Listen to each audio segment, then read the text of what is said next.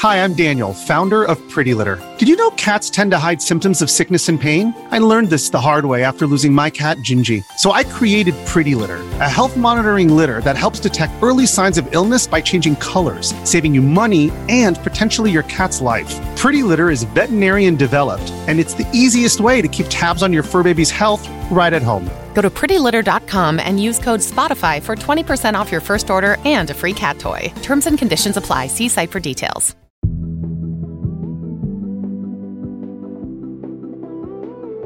Like, even haters are like, damn, I fucking hate Amaranth, but you know what?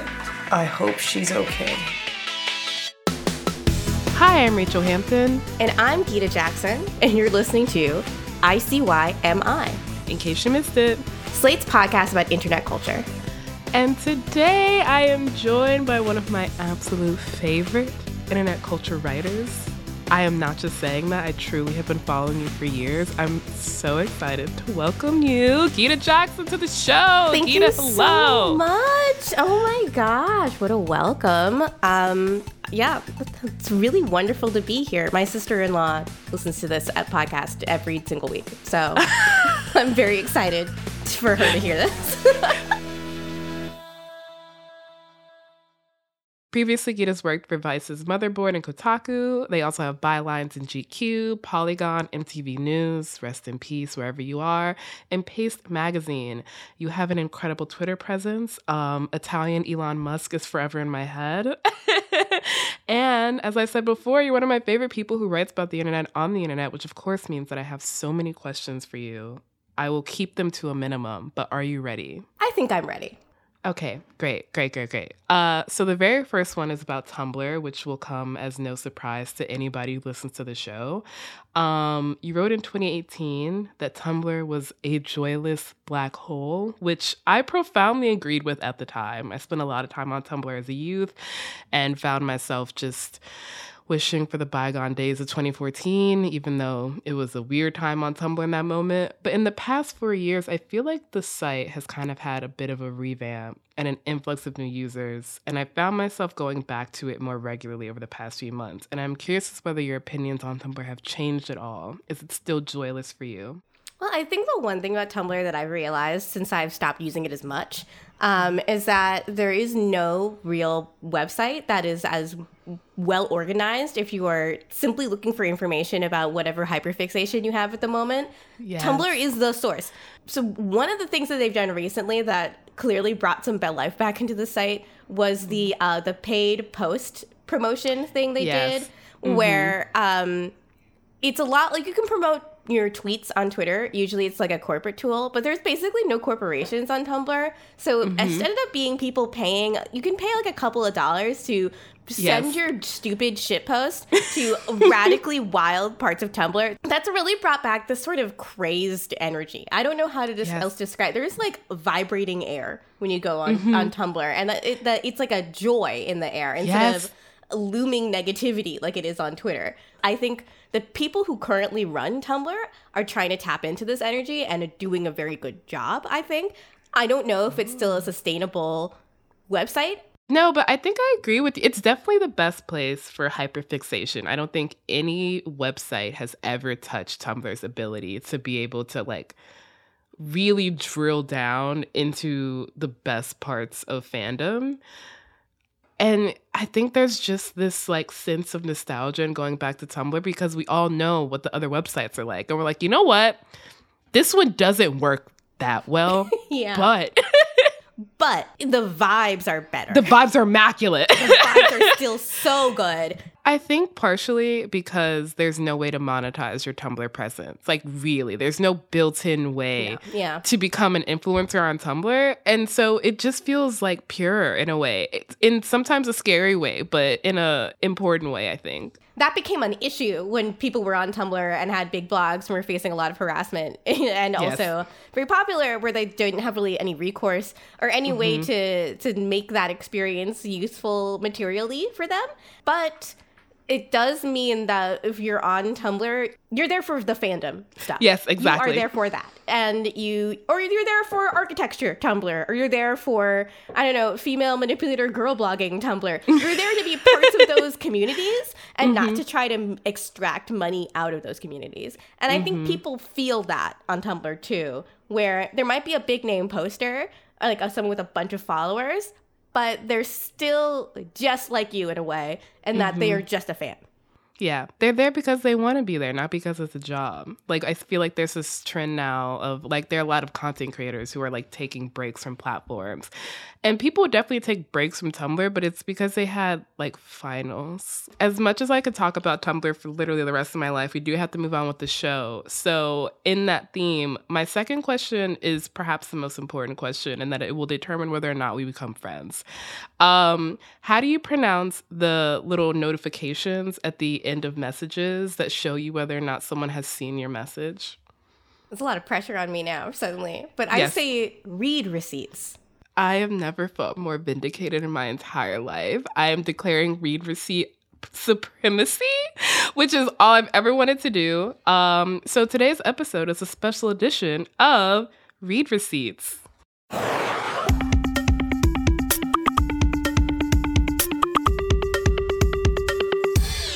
I want to see the receipts. We got a question from Io Elise. We're going to play the voicemail she sent us. Hi, ICYMI. I'm Io out of Portland, and I wanted to know more about Twitch. I know that it's a really popular platform. There's a ton of creators and fans and content on it, but it seems like culturally speaking, no one really cares about it. And I was thinking about it more deeply because of the TwitchCon coverage, and it just seemed like no one really cared about it. So I just don't understand why Twitch, for its huge audience, seemingly doesn't really matter as much as Twitter, YouTube, Instagram, or TikTok. Okay, love the show. Thanks. Me and you, Io, are on the same page because I don't understand either. But don't worry, we're going to help you. And by we, I mean Geeta will help you, because I am going to admit right here that Twitch is one of my biggest internet blind spots. I'm so glad that you're here, Geeta, to walk me through what is happening on Twitch. I really cannot wait to answer this question, because within this question, there are a lot of questions I personally have about Twitch as well. So we'll talk through it. Wow, incredible. Yeah, after a short break, we're going to be talking Twitch, an infamous ball pit, and what streaming has to say about the future of labor.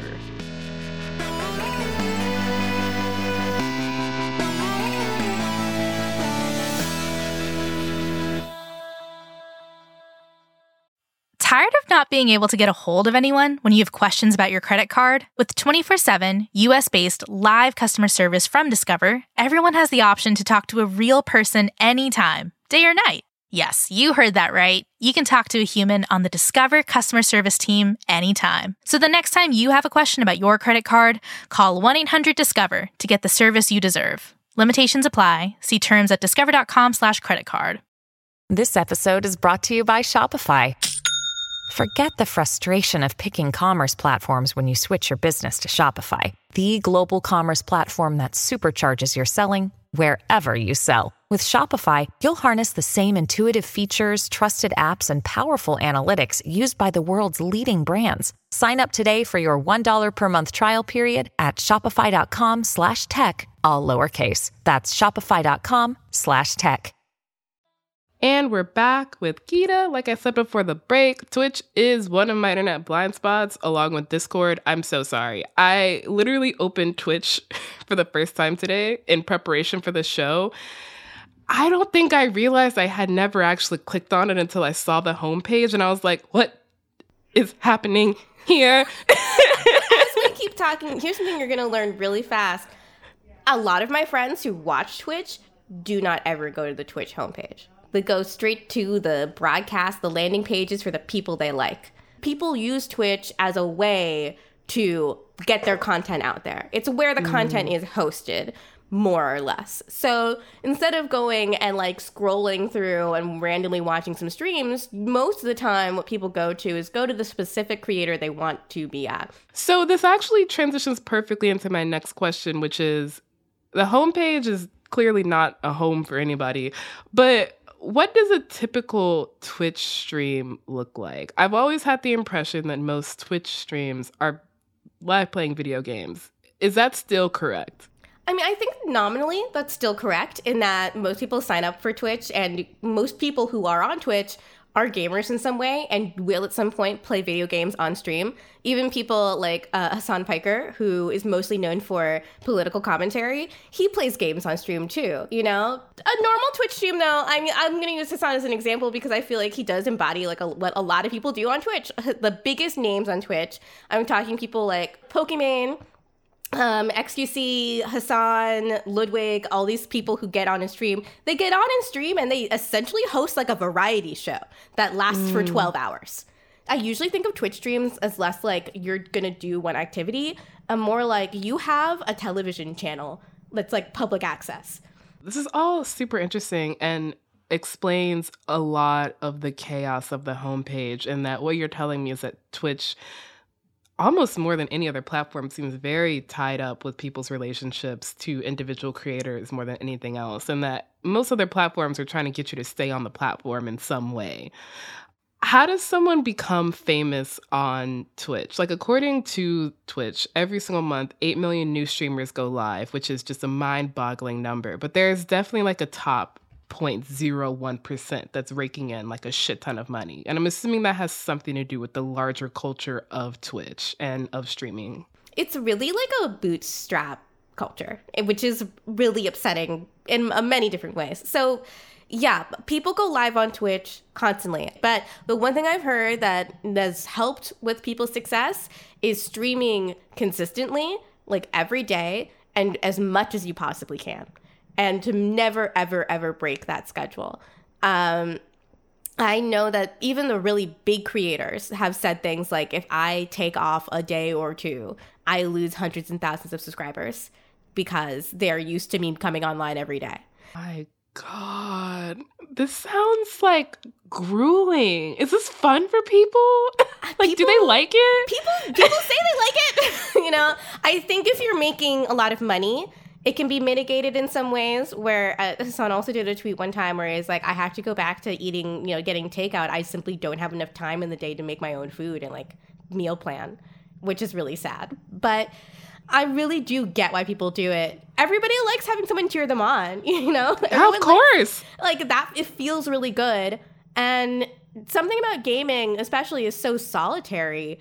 Sometimes it's nice to know that someone's watching you. Or it could give you a pointer if you get stuck with something. Part of it has something to do, I think, with also the idea of this would be a career where you earn money doing something you think is fun or it's something that you would consider a hobby.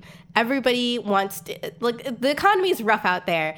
John Hamm is in multiple Progressive commercials. I know the economy is rough right now. It's so true. When the celebrities start doing wild commercials, you're just like, what's going on here? Absolutely. I get it. It's rough out there. If they're having trouble with their finances, my bank account's looking rough as hell. So I do understand it is a way that you can bring in some extra income if you're interested in that. It is that. But to make it your full-time job is like an entirely different undertaking, and one that I've seen really burn people out, just leave them as husks of human beings. Yeah, that makes a lot of sense. I feel like we've gotten a really great overview of Twitch so far. I will say it has not convinced me to become a person who invests a lot of time into watching Twitch, but maybe that'll change when we come back. We're going to talk about TwitchCon and the recent Twitch news that actually broke through to my normie feed. Cannot wait.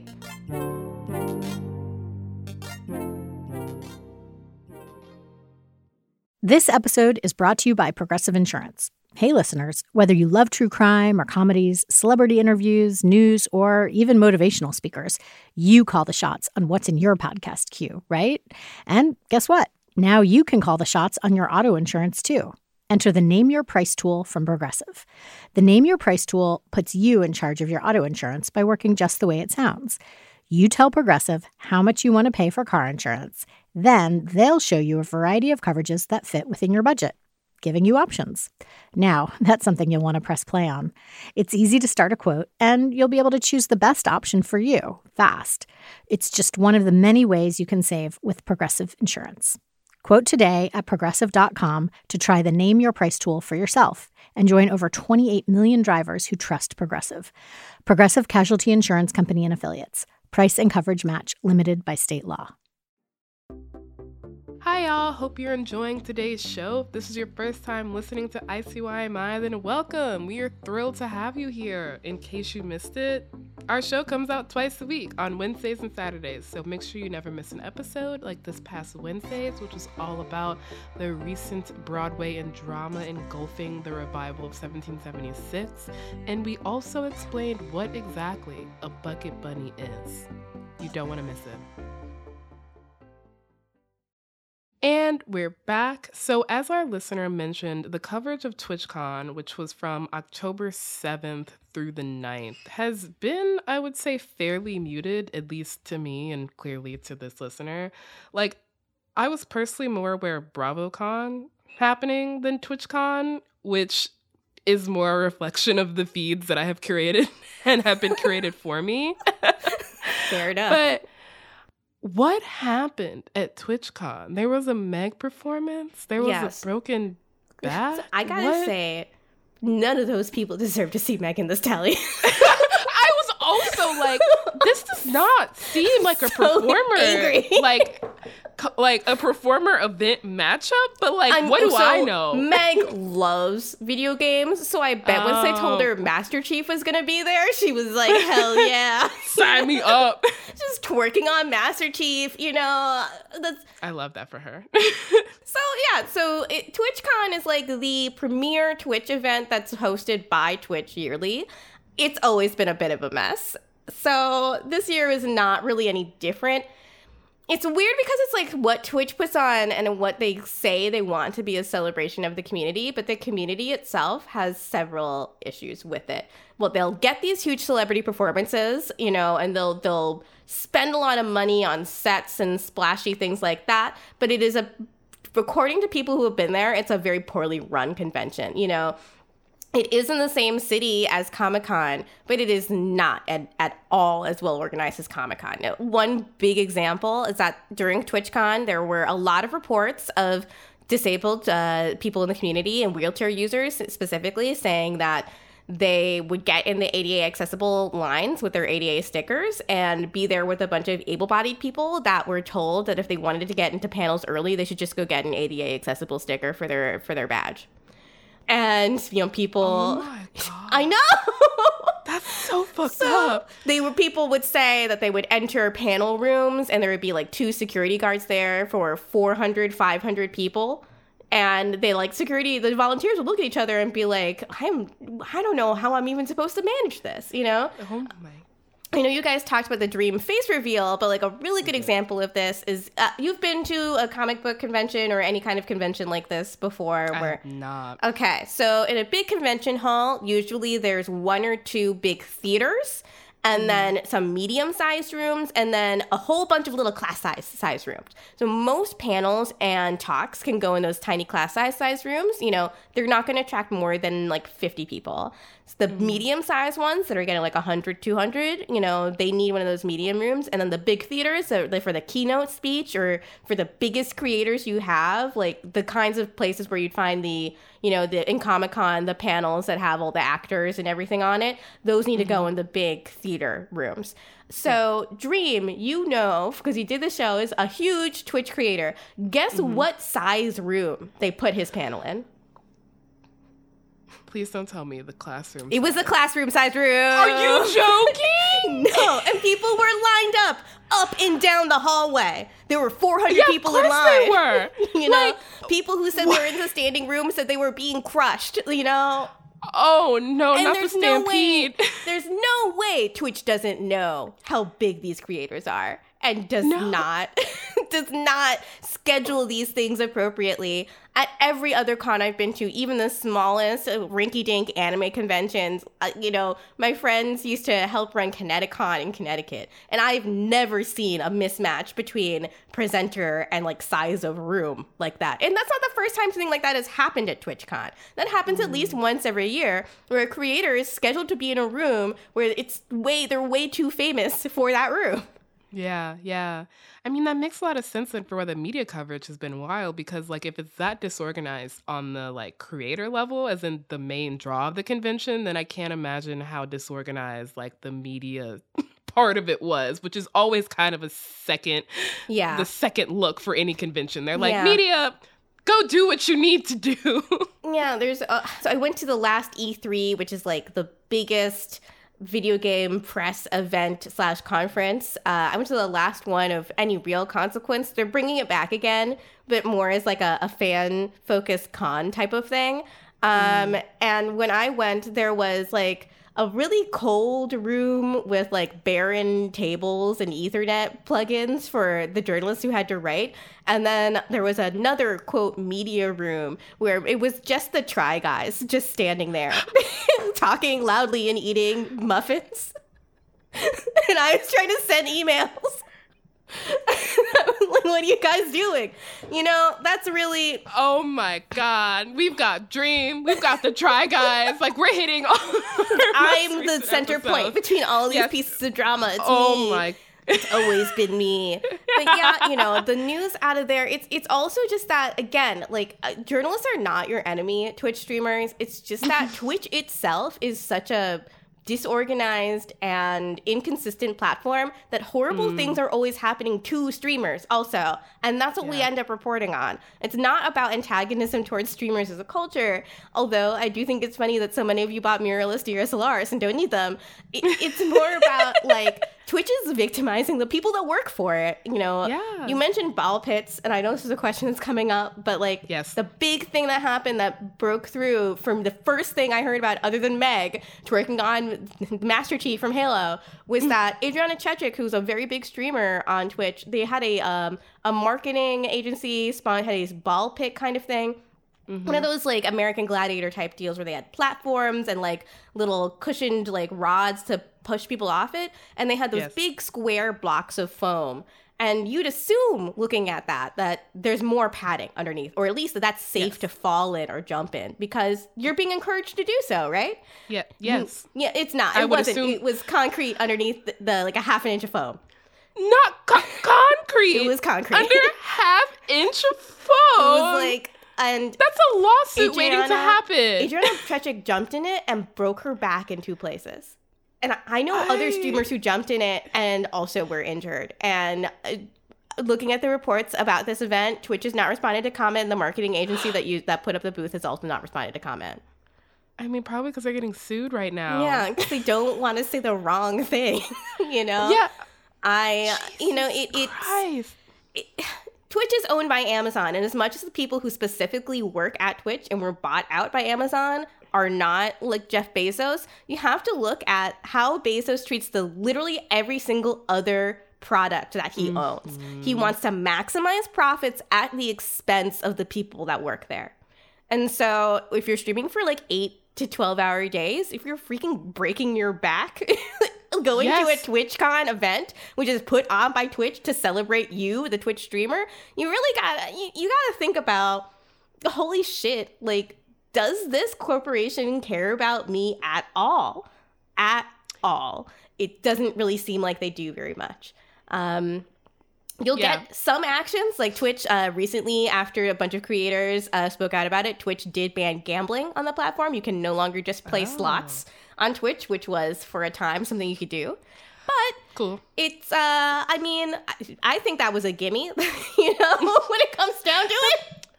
That feels almost like, when you see signs that are just like, you're not allowed to do X, Y, and Z, and you're like, that's weirdly specific. But then that sign exists because somebody did it. That's how the banning of gambling on Twitch feels like, where it's like, but also, why did this did you exist? have to single out gambling? You know, Yeah. It was getting bad. Like gamble casinos were beginning to sponsor streams, and I think they could just see the writing on the wall that this was going to be a bad scene if they let it continue. You know, DraftKings is entering the chat. Seriously, man, sports betting was big. This all occurred because a Twitch streamer who suffers from a gambling addiction did also steal $300,000 from his friends. but not all at once. But like asking for people for like $50,000 here, $50,000 there. As long as it's not all at once. Is it really that bad? You know? Hassan gave him some money. Oh, no. Let's keep bringing up our friend. You know? No, it all comes back to him. He's the hero of this journey of you taking me through Twitch. He's like Achilles in this way. Okay, so I think it's finally time to get into the news that broke through, I think, most people's feed. The Twitch news of the current moment, which is Amouranth, a Twitch streamer and OnlyFans content creator who recently went viral. Could you tell us what happened? Because I saw maybe the third layer removed, which was a retweet of a tweet of a screenshot. Oh, boy. Yeah. And I feel like I know exactly what screenshot you saw also. Probably. I saw the screenshot, too. So Amouranth, I think this brings together everything about Twitch that I was just talking about. So Amouranth, number one, she is controversial because she is commonly referred to as a quote-unquote titty streamer. So these are streamers that wear scantily clad, you know, and they do things that emphasize their cleavage. And people accuse them of only getting viewers because they have titties. And Amouranth used to play Just Dance a lot in like yoga pants and athletic clothing. And, you know, she absolutely skirted the line of how much clothing you can wear on Twitch. But a bag is a bag is how I feel about that. Yeah. Truly. We just talked about how Hassan is hot. Like, come on, let's not pretend that part of his... In broadcasting, you're attractive. I'm sorry. Like, come on, man. Yeah. So... what recently came out, she was also really known as like a very hard worker. She would stream not just for 10-hour days, sometimes for 14-hour days. She did an interview with the Washington Post where she said she sometimes only sleeps for 4 hours a night, you know? Oh my God. And she was doing another 24-hour stream, and all of a sudden she went on mute for a little while, and then she came back, and she was putting on speakerphone her husband, which... some people did not know that she was married. She doesn't wear a ring or talk about being married on stream. Some people, you know, her husband was screaming at her, threatening her, gaslighting her. She broke down in tears. And then she explained to her audience, yes, I have been married this whole time. I want to stream with my husband because our relationship is bad and he threatens me and he argues with me all the time. And the thing that really made me feel like I had to speak out now is that he was threatening violence against my animals. He said he was going to bring my dog to the meatpacking plant if I didn't call him on the phone. So she was not heard from for a couple of days, but she has come back and she said, she did a stream and she said, I'm seeking legal counsel and emotional counsel. I am safe. And I'm really happy now that I feel like I'm free from this abusive relationship. And her partner, you know, coerced her into streaming all the time, you know, and it was also the reason why she would stream so much. The reason why she'd been doing a 24-hour stream is because she wanted to go on a little vacation, like go to Disneyland. He was like, you can't do that unless you do a 24-hour stream. Jesus Christ. You know, it became in that relationship a real vector for control. Because she was making... financial abuse. It's absolutely financial abuse. He also had control over her bank accounts. He had all the two-factor authorization for her bank accounts tied to his phone, and he had all the login information. And so he would threaten her also with wasting her money on crypto, which is hilarious, a hilarious way to try to abuse someone, but also disgusting. Yeah. He would say, like, I'm going to donate your money to this bird sanctuary unless you pick up the phone right now. You know, and he would say, he told her also, like... I obviously do all the work as your manager. So if you leave me, I'm going to leave you with $1 million. And then I'm also entitled to 10% of whatever you make for the rest of your life. All of this just makes the context in which the story crossed my feed so much worse. I'm sorry. But, you know, a lot of people's first reactions was, what? Amouranth's not single. How do I get chargebacks for my credit card? Like, how do you hear that someone's being financially abused by their husband? And your first thought, which is how I saw this story, was a reaction from somebody who I do not remember their name, and I'm not going to direct, hate towards them. But it was somebody who had been following Amouranth and was like, I feel betrayed that she's not single. My entire viewership was based on her being single. How do I get my money back? And I'm like, your one takeaway from this entire thing is I was victimized. That's what you're taking away from this? I don't know how to explain to people, but if you're buying content on OnlyFans, the person who is taking your money does not care about you. Does not care about you, is probably not even responding to your message personally. They have probably hired someone to do that for them. This is why Amouranth's situation really wraps up all the issues of Twitch all up in itself, because there's also this entitlement issue where a lot of her viewers felt entitled to her body.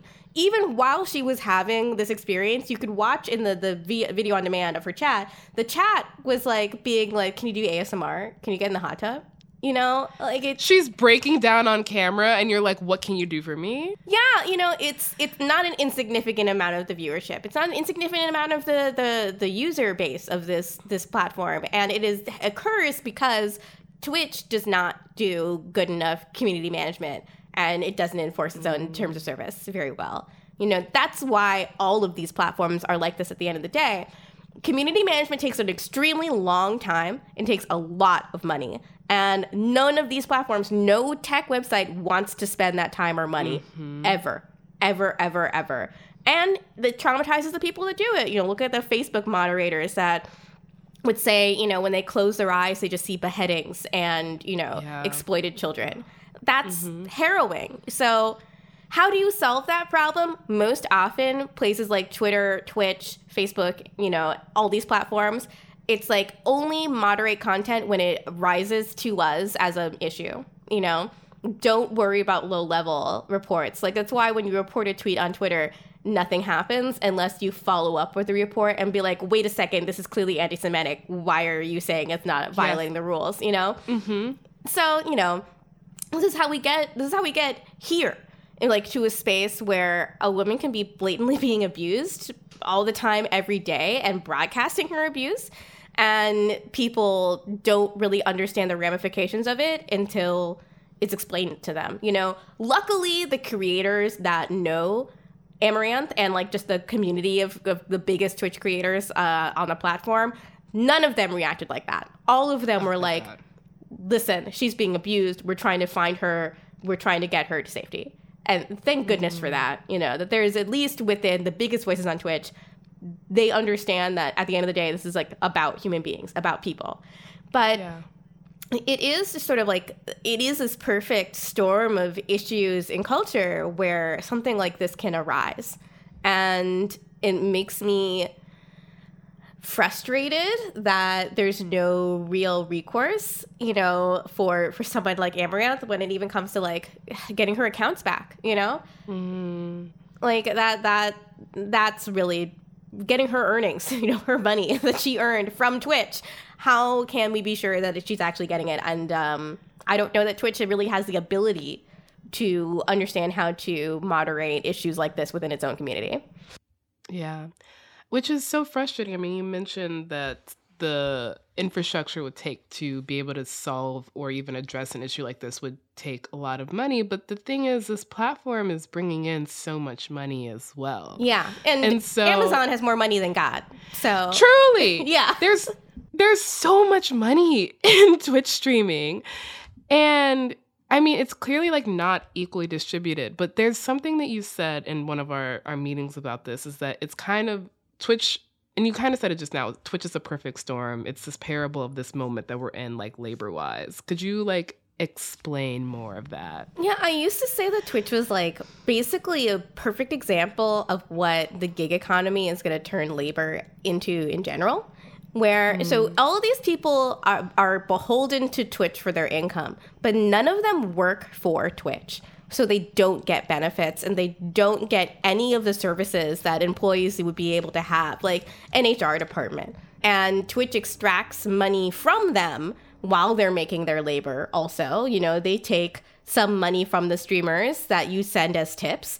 Twitch receives some of that income. And because Twitch's goals as a platform and Amazon's goals as a corporation are continued eternal growth, it means that the bar for being successful will raise all of the time, because all of that is being the brunt of that is being put on the users themselves. So if you want to think about like what your life would be like if you didn't have a boss, if you made your own hours, it would be a lot like this. You would be waking up as early as possible and working all the way through the day, because you also have to pay for your own health insurance, you know, because you also have to make up the income you would lose if you take time off. You know, Lil Simsy, who I really think is a great content creator and a really good streamer, whenever she goes on vacation, she records content ahead of time to put on her YouTube. So it's not really like she's taking a break. She's just putting the labor she would have done in a different time slot, essentially. You know, this is what happens when you aren't able to collectively bargain with your bosses. You as an individual, you have absolutely no power to tell Twitch that it's really fucked up, that you can't make any money unless you stream for 12 hours a day. You know, I gotta say, if someone was gonna create a dystopian future, one where you're tied to your desk for 12 hours a day on camera while people hurl abuse at you, seems pretty fucking close. This is what I was talking about with my friends though recently. We realized I do like streaming because it is fun. You know, it is fun to like get out there, make jokes, have people laugh at your jokes, tell you your hair looks cute, blah, blah, blah, blah, blah. But what really, and here comes the other thing that you don't understand. What you should do is get a little Discord server and then stream games just to your friends, because you can do that on Discord. You don't need to make it public, and you don't need to make it about making money either. Unless you are trying seriously to make this a business, I just do not understand why you would put yourself through the gauntlet that is being a Twitch streamer. You heard it here first, and that is the conclusion for this episode. Don't monetize your hobbies unless you're really fucking good at it.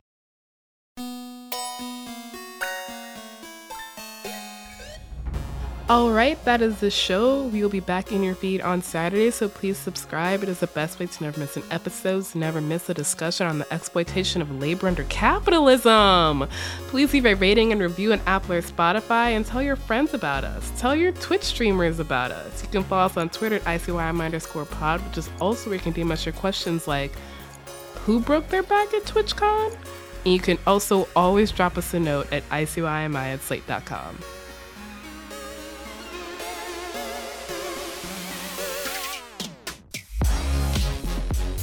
ICYMI is produced by Daniel Schrader and Rachel Hampton. Daisy Rosario is our senior supervising producer, and Alicia Montgomery is Slate's VP of audio. See you online. Or on Twitch. Ella, calm down. She never learns that once I let her out, I'll never let her back in until I open this goddamn door, you know? Cats, they're like, I want to be let out. And then they're like, I want to be let back in. It's like, no. I have boundaries. This is the story of the one. As a maintenance engineer, he hears things differently. To the untrained ear, everything on his shop floor might sound fine, but he can hear gears grinding or a belt slipping. So he steps in to fix the problem at hand before it gets out of hand. And he knows Grainger's got the right product he needs to get the job done, which is music to his ears. Call, click Grainger.com, or just stop by. Grainger, for the ones who get it done.